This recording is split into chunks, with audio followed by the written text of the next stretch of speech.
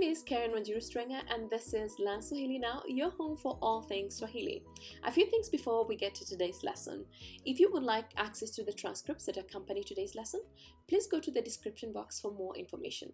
Also, if you do not want to miss notifications for all future lessons, please go ahead and click the subscribe button, and this way you do not miss anything.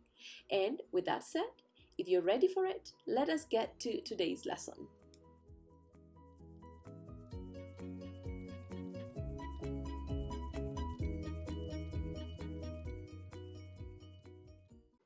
Welcome to mini lesson 3.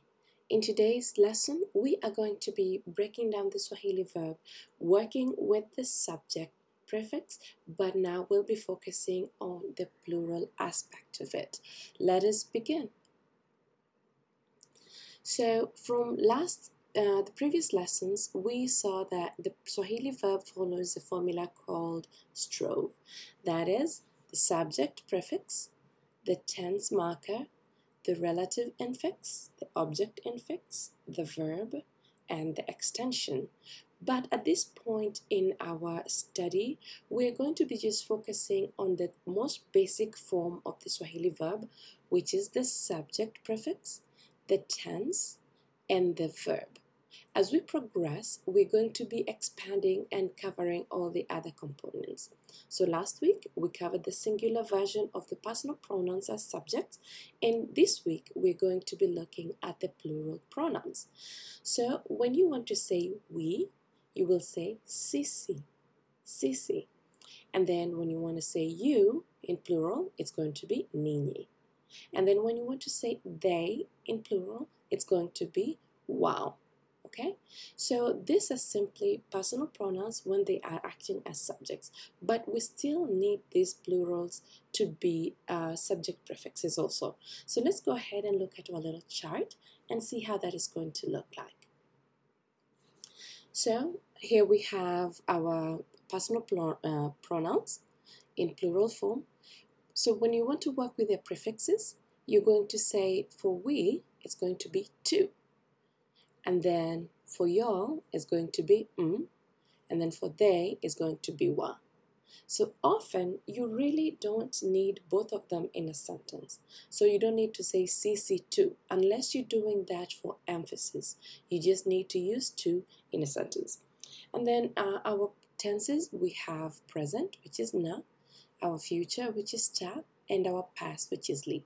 So let's see how that looks like in a sentence.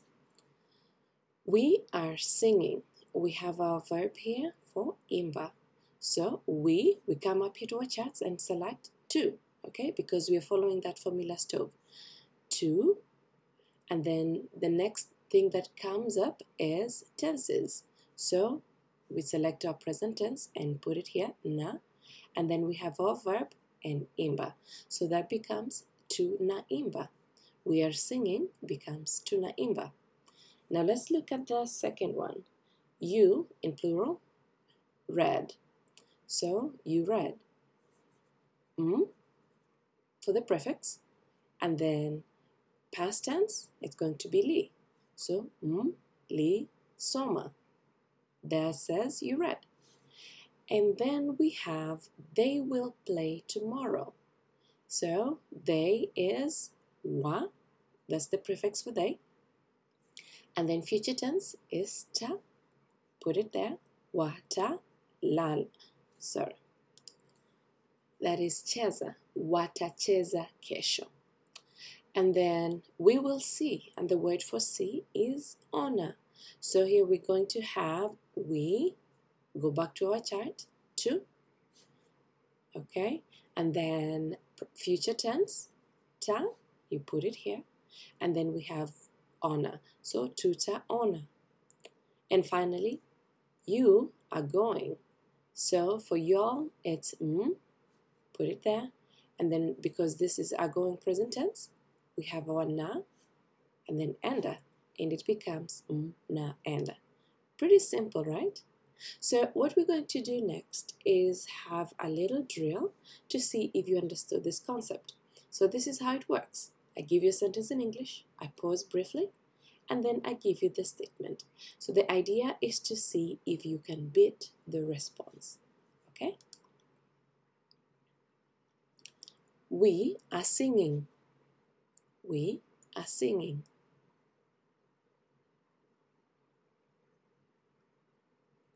Tunaimba. Tunaimba. So tu for we, prefix, present tense, and then our verb. They are talking. They are talking. Wanazungumza. Wanazungumza. So we have wa here, and then present tense, and then zungumza for the verb. You will arrive today. You will arrive today. Mtafika leo. Mtafika leo. We will play later. We will play later. Tutacheza baadaye. Tutacheza baadaye. We will build. We will build.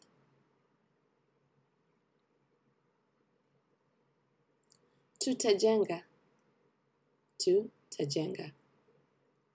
Okay, so how did you do? If you struggled a bit, that's okay. You just need to go over it until you become comfortable. As mentioned earlier, this is just a small segment of how the Swahili grammar works. If you're interested in learning more, I encourage you to go to the description box and click on the comprehensive courses that we offer to get you to the next level of Swahili. Thank you for watching the video. Next week, we're going to be covering the Swahili verb with object and fixes. I hope to see you then. Have a wonderful week.